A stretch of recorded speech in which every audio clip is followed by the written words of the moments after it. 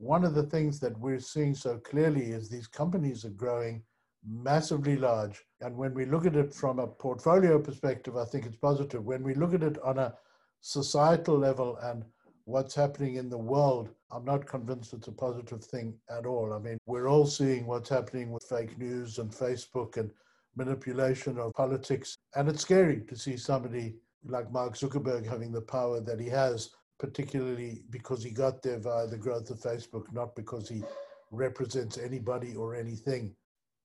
There's a lot to say about the big tech. Like I said at the beginning, it's tough to position ourselves and saying it's only good or bad. When you look at US politics and when you saw the last US Congress on big tech, the breaking up thing is there. It's a trend. It's the flavor of the month. Is it something that will happen? I don't know. I mean, one thing that popped up during those hearings is Amazon was selling Alexa below the cost. So we're talking about dumping here.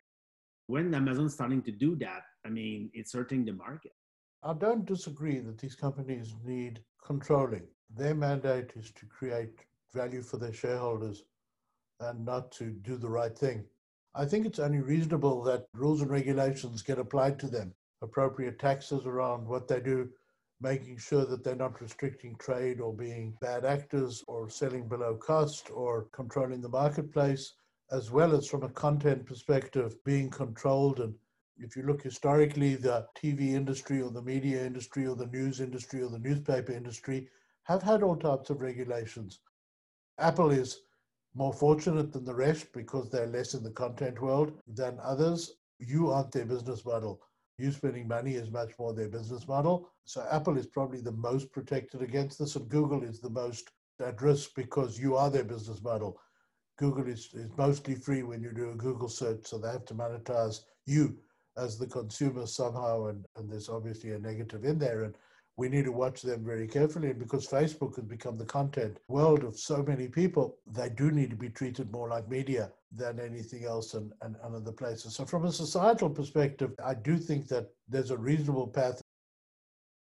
Personally, I think that breaking these companies up may actually be more negative, but particularly right now, coming out of this pandemic, which is gyrating the economy like crazy. We're coming out of what might lead us into very tough economic times because so much money has to be applied and paid to make sure that there's a safety net in society and that those industries that are losing jobs are protected. But there's a massive cost to that. And breaking these big companies up in the middle of this, I think these companies are able to contribute massive amounts to the recovery of the industry and the tech industry. So I tend to take a slightly more conservative approach, particularly right now. On the other hand, putting meaningful taxes on these companies whose profits are crazy wouldn't offend me at all.